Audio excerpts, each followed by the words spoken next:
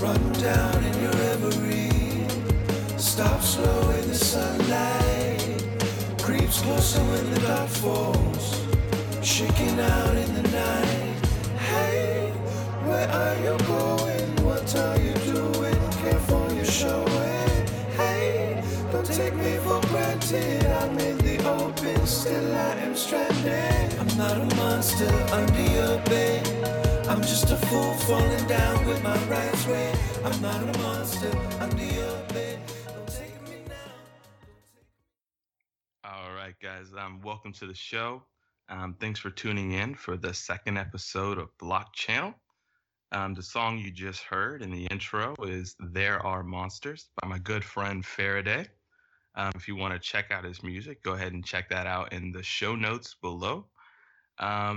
As usual, this is Mackie joining you with my co-host and fellow Bitcoin minority extraordinaire, Dimitri. Hello, everybody. It's Dimitrik, or D, host number 2 of the Bitcoin podcast here. Also host number 2 of the BlockChannel. Coming at you. Episode number 2. Excited. Thanks, Dimitri. And so last week, we had an excellent interview and discussion with Ethereum co-founder and Consensus co-founder, Joseph Lubin. And he was kind enough to come on the show, talk about his projects, fill us with some Ethereum knowledge and like kind of where the industry was going and what was hot. And that was excellent. We're glad to have you on the show, Joe. But the show is about Bitcoin. It's about Ethereum, Zcash, basically whatever flavor of blockchain technology seems to be doing something innovative or right and worth talking about. We want diversity in our guests. So, we're happy to introduce our second guest on the BlockChannel, a man amongst the tech community that doesn't really need an introduction, Brendan Eich. You might know him as the creator of JavaScript. You might have heard of that.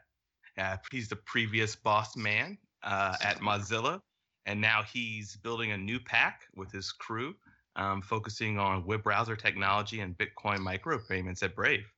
Brendan, would you like to just go ahead and give yourself a quick intro? Sure, thanks, and thanks for having me on. So I created JavaScript over 21 years ago in May 1995 at Netscape, and I took it pretty single-handedly to product and then to standards state at ECMA, which is still going. We're meeting at the end of this month at Facebook. It's like a 21-year-old, though. I'm ready to cut it loose. It's on its own. It's not getting any... He needs to go have some drinks. Yeah, no free room and board over the garage. So after doing that in 1997, toward the end of the year, when Netscape was starting to get crushed by Microsoft, I joined others like Jamie Zawinski and a bunch of other people in founding Mozilla.org, which was, the attempts to take Netscape's commercial browser code and turn it into open source with a real community and make it a complement to Linux and Apache and other things from around then. And I worked on Mozilla to restart the browser market, and that took doing Firefox, which was, a better browser. And that launched it, 12 years ago today, November 9th, 2004. And we built Firefox up to, I think it's height like 27% of the browser market, kind of taught Google how to do Chrome, and they did Chrome. And ran a bunch of interesting projects at Mozilla. Some of the ones I'm most proud of are Rust and the Servo project using Rust to build a parallel, hardware-based like GPU and multi-core web engine, and Asm.js, which begot WebAssembly by demonstration, by showing you could make a really fast subset of JavaScript that could compete with safe plugin technology like Google's portable native client. And that got all the browser vendors eventually on board with WebAssembly, which is now going forward into the nightly builds over the next 4 or 5 months, I would say. Which is really awesome because it'll make a bunch of games and plugins for things like AI and physics and so on load fast and be really slick, and it'll be a complement to JavaScript. So after Mozilla, I founded a company called Brave last year and got a really killer first floor team, and we built a new browser that's really more than a browser. It's about users having a platform kind of like their own cloud, but all on their own devices, because it's really hard to defend the data once it gets out. If some third party is tracking you, they're getting all the economic benefit. They're putting your profile together with other players, and you're getting, maybe you're getting better ads, maybe you're getting worse ads, maybe you're getting malware. Nobody really knows. And all three of those things have happened, which is why people are adopting ad blockers. But the web depends in large part on advertising for all those websites to pay their bills. So we're trying to make a better funding mechanism for the web. And the first thing we're doing is allowing people to sort of automatically donate to their favorite sites without having to think about it, just based on their browsing. And to do that, we're using Bitcoin, because Bitcoin, the most basic and magic thing about it is, besides the fact that it's a robust system, is that you don't need permission to pay anybody. You can just get their address and send them Bitcoin. Nice. So excellent. Thanks for the very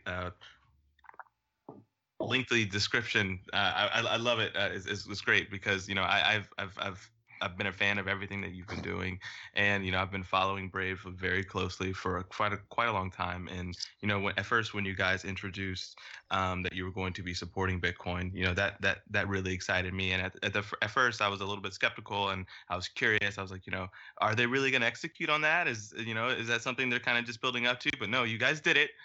And I think that's awesome. And the browser you guys have built is not just it's not just focused on Bitcoin. It's a really damn good browser.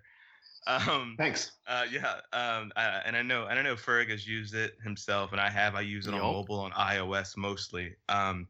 It's just way better on my phone as far as like battery usage and just speed, especially like browsing through the web and like having to quickly like browse through all ads, or having to I love saving articles and stuff online, and Brave makes that like really easy. Cool.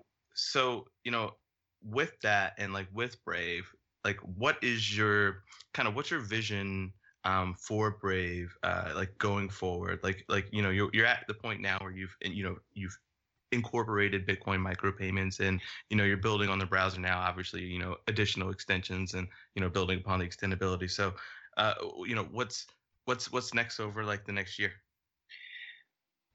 Great question. First of all, growth. I think once we get a certain amount of the basic Chrome extensions supported, since we're based on Chromium with our own sort of Electron front end that's pretty custom, we can run a lot of those extensions, and we're getting more of them all the time. Jonathan Sampson, who does our DevRel, I hired away from Microsoft, is supporting them, and it's just speeding up now. He's got Pocket, he's got Honey, he's going on to the React Dev tools. It's just going to start to snowball from here, I think, because once you get enough of those APIs stood up to do those Chrome extensions, we can take the cream off the top of the Chrome Web Store. And that's what we're planning to do. We try to build them into advanced settings in the app, and we try to make them work out of the box. So you turn them on and they're there and they're up to date. We QA them. The browsers, starting with Firefox, where I was deeply involved in this whole architecture, started doing extensions. Firefox kind of pioneered it in the mainstream browsers, and then the other browsers eventually all copied it, including Safari. I thought Apple would never do it. But extensions, if there are a large set of them in this pretty open store, like Mozilla ran for a long time and Chrome copied, you get some number of them are like sketchy, or they have performance bugs, or they make the browser malfunction. We want to avoid that while getting the goods. So we're definitely leveraging the Chrome store. So growth for us depends on really being much faster than the other browsers. And we know Google will never block ads by default. Their main business. But we also we want to do something for privacy that's meaningful to users. People think privacy is not a marketable quality, something you can't really advertise or tell people use my product because it's more private. It's not really true. It's contextual. Like people like secure messaging apps. People like dissolving selfies from Snapchat on. So there's something about privacy that's very important to people in the right place and time. And of course, after there's a crisis, after the Snowden story broke, or other breaches come out, people start thinking about it more. And I think this is just going to pick up, especially with malware coming in through third-party ads to top publishers like the New York Times. So growth is first, and also getting as many people who are willing to donate like $5 a month, I call it an airport latte a month, to funding their Brave wallet. We're making that even easier. We're working on an integration with Stripe, who are awesome, to make it super easy to buy Bitcoin. It's really tricky, as you may know, to buy Bitcoin through a sort of a generalized buy widget, because once you get it, you can send it off, and stolen credit card entities are like $1 a piece, I hear. So there's a big fraud problem. So you're gonna use Stripe so that you can like purchase Bitcoin quickly, like via like your credit cards, like in the browser. Yes, and it's only a small amount, and initially, until you get to know us better and we get to know you better, it can really only flow toward your publishers, and we have a big enough buffer there we can claw back if there's a chargeback. So that way we can avoid the problems of fraud that I think caused other Bitcoin buy widgets to be shut down. I know of a few that tried it and they got 80% chargeback rates, which is not survivable. I mean, before that happens, Stripe would tell us you're done, and they would do that because otherwise their bank partner would tell them they're done. So it's pretty important to control that at first, but we want, in the long run, this is part of the vision, we want you to control your wallet. And we, in fact, we use BitGo as a partner for multi-signature wallets. So we actually give custody of your wallet to, one key goes to BitGo, one key goes to the user, one key goes to the user and is thrown away on purpose. So it really is the user's wallet. And that means that if there's no fraud risk, if we can reduce it to really low casual fraud, once in a blue moon risk. Excellent. It's your money. It's your wallet. Yeah, like Coinbase did something similar, and I think Coinbase might actually be the partner on the Bitcoin side for Stripe, but like Coinbase's buy widget, like they have it limited to like $5 and like $20 or something like that. To like I guess for the exact reasons you're talking about, to reduce instances of fraud. Yeah, in fact, we're using Coinbase right now, and only in the U.S. because they aren't launched it overseas. But we're using them right now to fund, and it's working. It's great to have them as a partner. Because they did it as sort of a general widget, it's still got this, the user flow is a little deeper, and they try to get more information from the user. And that always tends to sometimes bounce some users, right? You lose some users in the user acquisition funnel, and they fall at the top of the funnel. And so we're always looking to make it simpler, and that's why we're working with Stripe as well. So that's where we are for the next year. I think we may have some surprises I don't want to get into yet, because if you remember our early announcement, we talked about sharing revenue with users, and this would purely be on the users opt-in. It would be their choice. We wouldn't foist this on them. But if there's a way to do it, that wallet should not just be taking your money out to distribute, to sprinkle across your top sites. If you're willing to opt into some better kind of ad or promotion, or something that taps into the money that's kind of wasted on ads today, we can do a much better job, we think, much more private, and share the revenue back with the user. And that would start to price user attention, which, there's no deep, transparent market for trading your attention. It's totally, zero or negative value, because you end up getting annoyances and sometimes dangerous ads. And all you're doing is giving up your eyeballs for content that may or may not be worth it. So you're kind of stuck. If the content really wasn't worth it, but the ads took up a lot of your radio and your data plan, or they left malware on your PC, you lost. So we're trying to bootstrap something that's been talked about by a lot of people forever, like Doc Searles and others talk about the attention economy. And Tim Wu has a new book out called The Attention Merchants. Nobody's built this kind of market before. We're going to take a shot at it. And that's why the wallet's there. It should put money in the direction of your pocket, not just away from you. Excellent. You should, what's keeping you from giving us some little exclusive taste of what's going on? Well, so because I want to have a less aspirational plan. When we launched in January, we did say, here's what we propose to do, and we said some things about it, but we weren't totally detailed because we hadn't built it yet. And as you may recall, in April we got this nasty letter from 17 top publishers that belong to a trade group. Used to be called the Newspaper Association of America. Now it's called the News Media Association.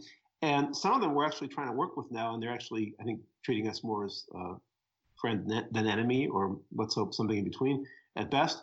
But we think the publishers need help too. They're kind of our second constituency after users. We want users to be sovereign over their own data and get a fair deal, whether it's free content they can micropay if they want, but they don't have to, or if they're willing to try some of these private anonymous ads that we're talking about.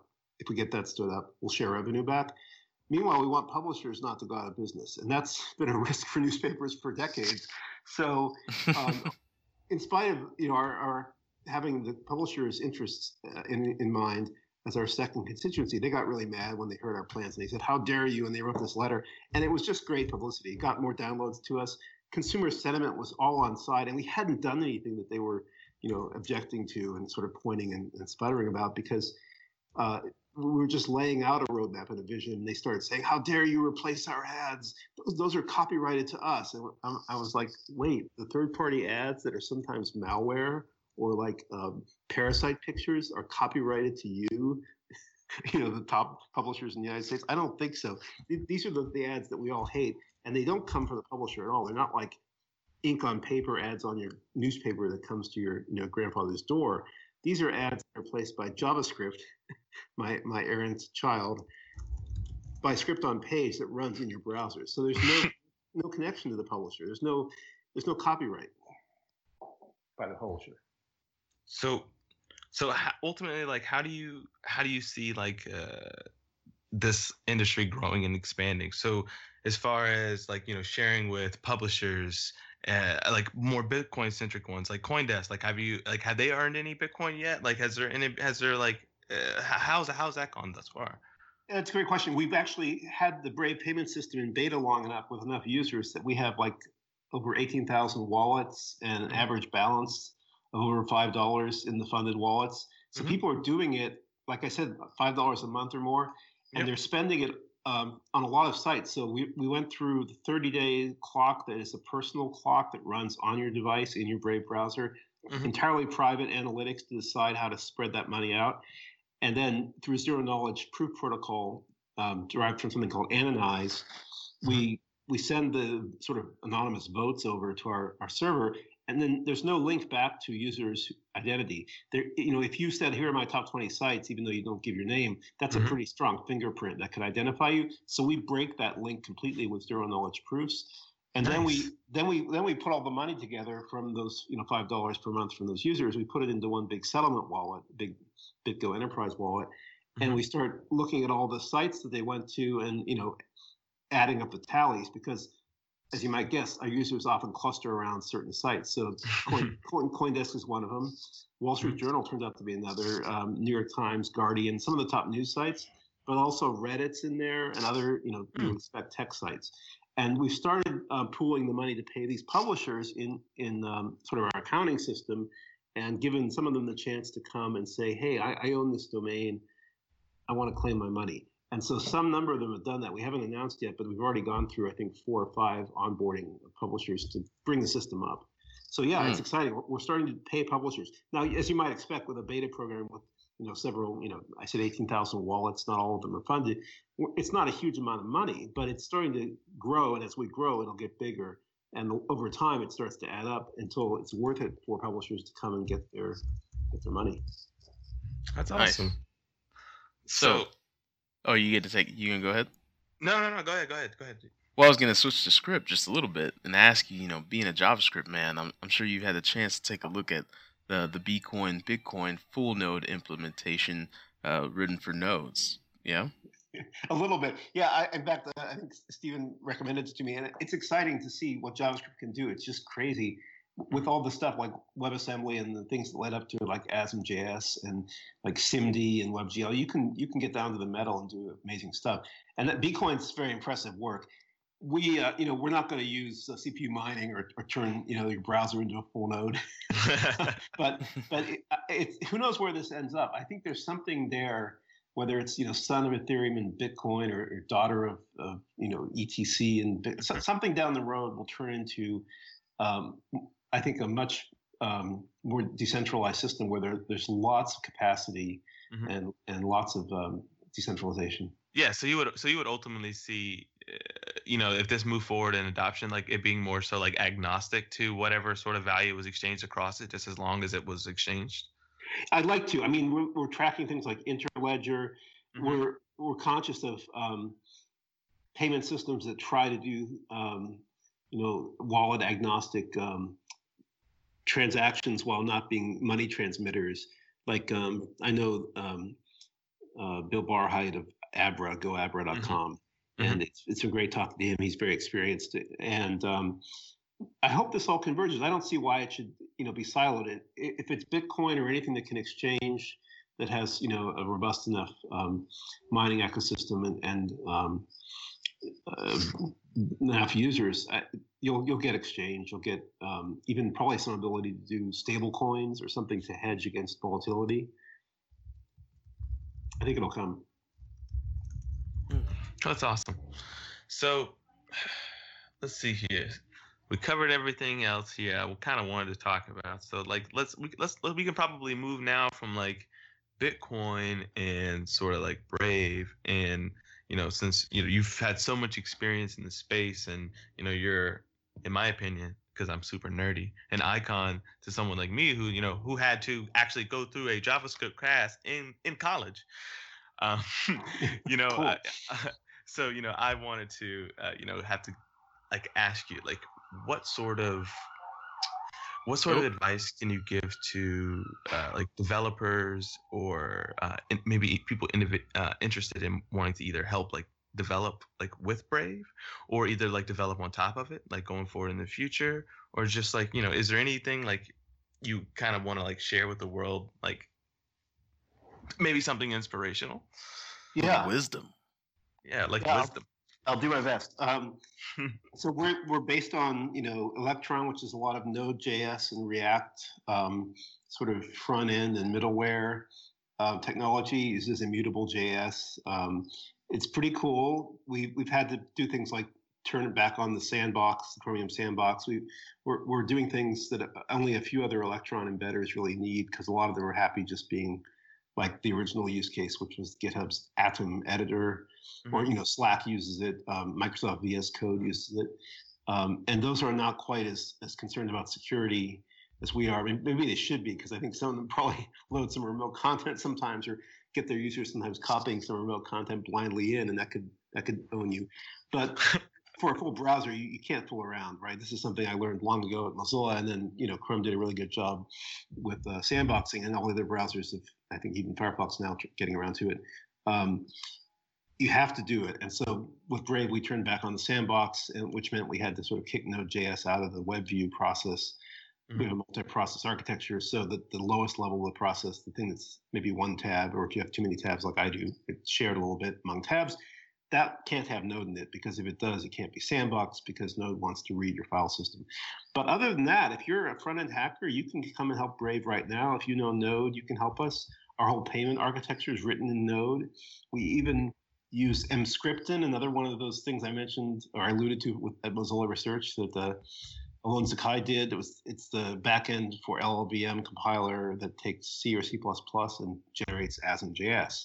And it generates such tight JavaScript that it was running like native code at near native speed in a browser. We did that for the Unity and the Epic game engines, and a lot of Unity games now are on Facebook, like Ski Safari. Those are ASM.js compiled by Mscripton.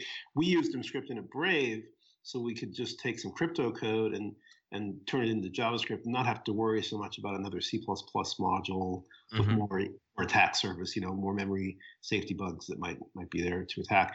And so we're using all this stuff that I've helped build up over the last 20 years, and it's really accessible. People can come in and start doing Node things. They can do React things, and I think that's the way to roll for a lot of apps, not just Brave, but obviously things like the other Electron apps. Here's another one that's based on Electron, WebTorrent, and so we're working with the WebTorrent guys to get actual magnet URLs supported in Brave natively, so you can do torrenting inside Brave. Oh wow, that's awesome. There's just a lot of stuff we're doing that is to me low-hanging fruit that other browsers aren't running for, because they aren't really about browsing. They're all owned by companies that are about search or advertising or operating systems or shiny phones, and so they want to make browsers better, but they don't necessarily go at it full strength. So that's what I like about Brave. We can do it full strength. We can do it with the broad platform that has the most developers, which is the modern sort of full stack or front end JavaScript world. Well, thank you for the wisdom. And if you guys were listening to that, you better hop on an opportunity to help Brave, because I mean, why wouldn't you? It'd be dumb not to. So you don't even have to be brave, you would say, to help Brave. you just have to be willing to want to commit to something awesome. Which I have to say, I named it after our users because they have to be a little bit brave to take a browser that's going to sometimes fight back against ad blocker blockers or those annoying paywalls or those things that try to say, we see you're using an ad blocker, can you please turn it off for us? Which you might do, but that happened in January this year at Forbes, and immediately the malware in the third-party ad system came right through and hit those hit the fresh meat, the users who lower their shields. So, and as you recall, in Star Trek II, The Wrath of Khan, Kirk foolishly failed to raise his shields in their first encounter. I do recall. It's a dangerous world. I do recall. Yes, I do. So Brendan, you've been in this interview alone, you've been somewhat of a teacher, educator, promoter, a sage, giving wisdom, advice, and now I'm going to ask you to put on your fortune teller hat. And if you had to peer into your glass ball, what do you see as the future for Bitcoin moving forward? Let's put a timestamp on it too. Let's go 5 years and then 10 years. Wow. Yeah. That's almost beyond my horizon, right? 5 years and 10 years definitely is. I think, like I said, I think there'll be some continued evolution. I don't know if it'll be, the whole SegWit soft fork and all the things that can happen on the new side of that, like Lightning. I think something good will converge there. Maybe even Brave can use it for micropayments. We built our own, centralized but blockchain tied system because we wanted auditability and transparency. We didn't like having the centralized, but we didn't have a choice because the stuff there like Zcash and Lightning wasn't ready. And it's awesome Zcash is launched now. Mm-hmm. But if you just think about this in time, we're in the early days. So I think 5 years, definitely Bitcoin's bigger. The other thing about it is Bitcoin, if you look at it compared to other currencies, is small. So a lot of room to go, a lot of room for growth. I know a lot of companies that are looking at it and looking at the blockchain separately for, decentralized attestation or proof system. So I think there's just going to be a lot of growth, and that growth will lead to interoperation, like I mentioned Interledger earlier. It'll lead to experiments, whether they're through soft forks or systems like Ethereum, which is forked several times now. But that's also part of the teething pains. I think that's just inevitable, and it should lead to learning that gets engineered back into successor systems.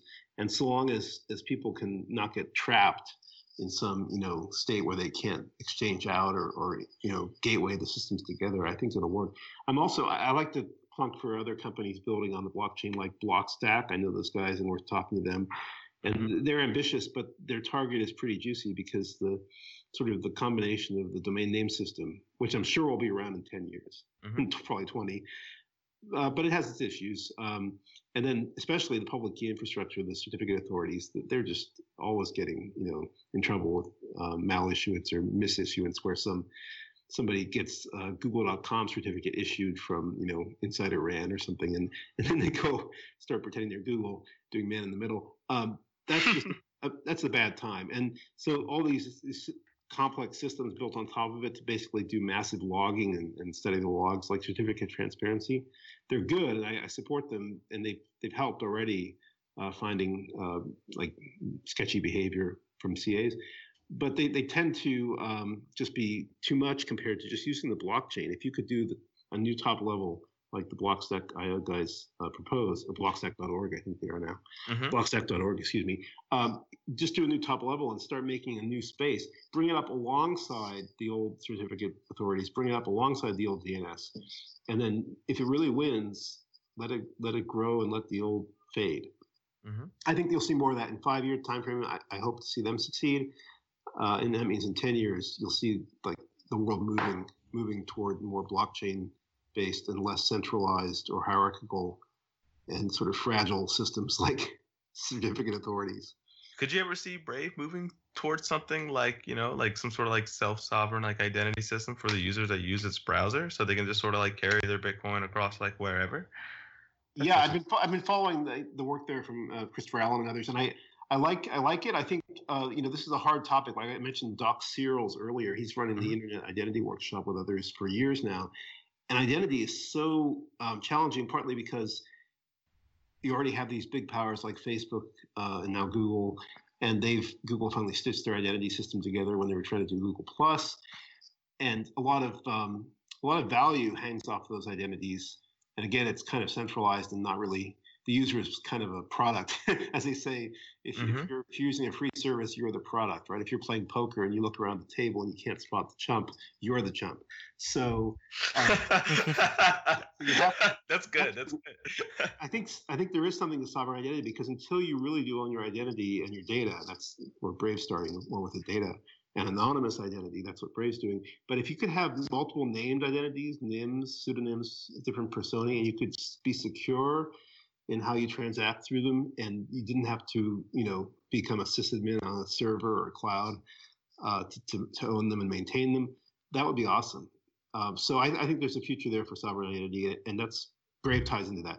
I think we're part of this movement away from the centralized, people say cloud, we used to say servers.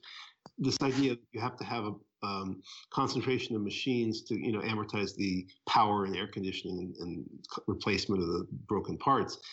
That'll still be around. The cloud's, never going to go away, because those economies of scale will always matter, even as machines become cheaper and cheaper. But what I think drives things in the other direction is privacy and desire to not give all your data out and lose all of the benefits, both economic and sort of, I would say almost spiritual, of keeping control of it. Like, do you want your house or your children or your pets or your own body, if you have implants, in 10 years? Do you want all that information being hoovered out by some, super company like Google? Wouldn't you rather have a home server? What if you get a Samsung, refrigerator and a Tesla car and a, Google entertainment system and Chromebooks? Will they talk? Where's your data? How do you make it all work? I think you have to have subsidiary layers of control and ownership that map onto human nature, like the house, the individual, the family, the small town, the big city. And if you do that right, especially with encryption and things like zero knowledge proof based privacy and anonymity we're using, not just the sort of weaker differential privacy that Apple's pretending they discovered, which is more about hiding in a crowd of people. I think that could go a long way. And I don't see an alternative that's not a dystopia. I think if it's everything's in the central services computers, and then the government's going to be fighting to get backdoors or fighting to own it. It's going to be compromised constantly. And it's going to be something where the user doesn't get a fair deal.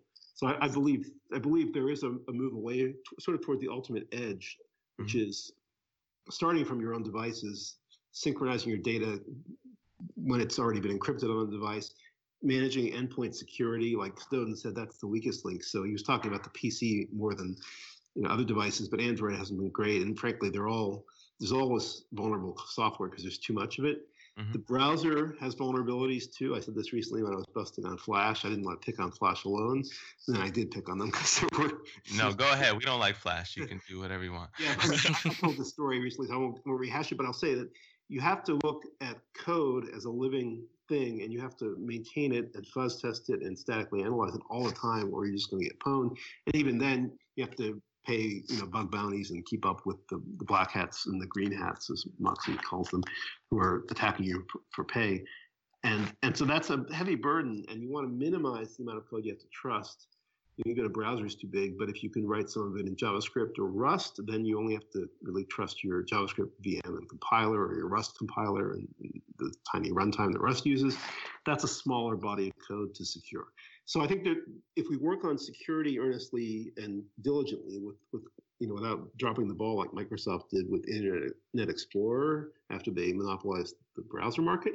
And if we also carry on the project to decentralize and have sovereign identity, I think it'll work. I think computers allow us to overcome the path dependence that in other systems, it's part of physics and biology, tend to create first and second place winners, monopolies and duopolies that kind of dominate. And the worst thing about those, if they're human structures, is they become 100-year, government-backed monopolies, and they capture their regulators and they buy off their Congress critters, and they tend to perpetuate themselves way too long. We should hope, even though the internet was designed to survive nuclear war, and the good part of that was it was designed to be, have peering and some peer-to-peer aspects and not be just a client-server centralized star network. So we should be able to build on that. We should be able to build not only on internet services we love from the last 20 years, but things that go to higher levels of discourse like money and payments and identity. So I guess with that all, and coming down from our discussion about tech and our discussion about self-sovereign identity and sort of where the future is going, let's take a step back here, because the show is about education, it's about Bitcoin, but it's also about music. And you mentioned Apple at one point, and it made me think, it's like, what kind of music do you like, Brendan? That's a great question. So I'm pretty eclectic. I like a lot of music. When I was eclectic, I like that. When I was young, I studied piano for a long time. Making my kids do it. Some of them actually, when they practice, are getting better. So maybe there's something about the apple not falling far from the tree. I studied like classical piano for 20 years, but I had a break for graduate school, and when I got back into it in my 20s, I actually started practicing more and got better. And then I got too busy, sadly, with Netscape, and I think that was probably a mistake. But I'm old now. I can work on the next generation, which I'm doing. But I also like lots of different music. I'm sort of 80s kid. I like third wave ska. I like the Boss Tones. I like the early British Invasion, Joe Jackson, and the Jam. When I was a kid, I liked Elton John, and I was like this piano playing fool in the school band, and I was playing a lot of Elton John tunes. I would play Benny and the Jets. So you probably don't listen to Lil Wayne. I know Lil Wayne. I am aware of Lil Wayne. I have not okay. Just tight. Yeah. I'm pretty glad to hear that too, actually. Yeah. I'm more old school. Yeah. I know who Biggie is too. Oh, hell yeah. Oh, okay. But I have to say, because I'm so old, and I'm so busy, I haven't made as much time for music lately as I'd like. So this is You're not a music and program kind of guy. I'm just across from our office where people have their headphones on and are doing it. I sometimes do, but sometimes I just need to go quiet. Also, I'm in Brave's office is a part of WeWork, and they play a lot of music. So there's like, I don't know, churches and other stuff playing in heavy rotation. Sometimes I want to just turn on the noise canceling headphones and play nothing. Well, Brendan, thank you very much for not only dropping knowledge bombs on us, but giving us the wisdom and maybe some insight as to what a possible future could be like if blockchains proliferate, which it does seem like that is happening. So, thank you very much for stopping by. Is there any last minute plugs you want to throw out there for anything you're working on or anybody? Yeah, feel free. Go ahead it. Yeah, I mean, this is kind of controversial, but we use standard JS, which is kind of cheaply named sort of set of configuration for ESLint. So it makes your JavaScript follow certain rules, but that way everybody on the team agrees and nobody worries about fighting over style, and you can run it with a -fix argument to fix your code if it happens to deviate. And I'm still lobbying for Ross, who wrote it and who's working with us on WebTorrent integration, to make a few adjustments so it isn't quite so, let's say, Doug Crockford strict. But it's cool. I think it's helpful. I remember when I became aware of Python, which was after I did JavaScript. I went through a little Perl envy phase, and then I went through some Python envy, and I like all these languages. I like languages in general. Python has this indentation based block structure or control structure, which kind of takes away a lot of the arguments about where the braces go in C or C-like languages, JavaScript. And I have a friend who said future languages should just not allow style wars. You should have only one style, and it should be part of the grammar. It should be checked by the language, by the compiler. So it's an error not to use the one true style. Sort of like Go with Go format, but that's optional too. And I think that might happen. I think over the next, let me make another prediction, 5 to 10 years, we'll see people moving toward standardizing style as part of the syntax. So standard JS, check it out. All right. Standard JS, like you heard the man, and we'll include links to the things that you mentioned as well, and to Brave and to the partners you mentioned in the show notes too, so everybody gets some love. Thanks. All right. Mm-hmm. Well, enjoy this outro by Faraday. All right. Well, thanks a lot.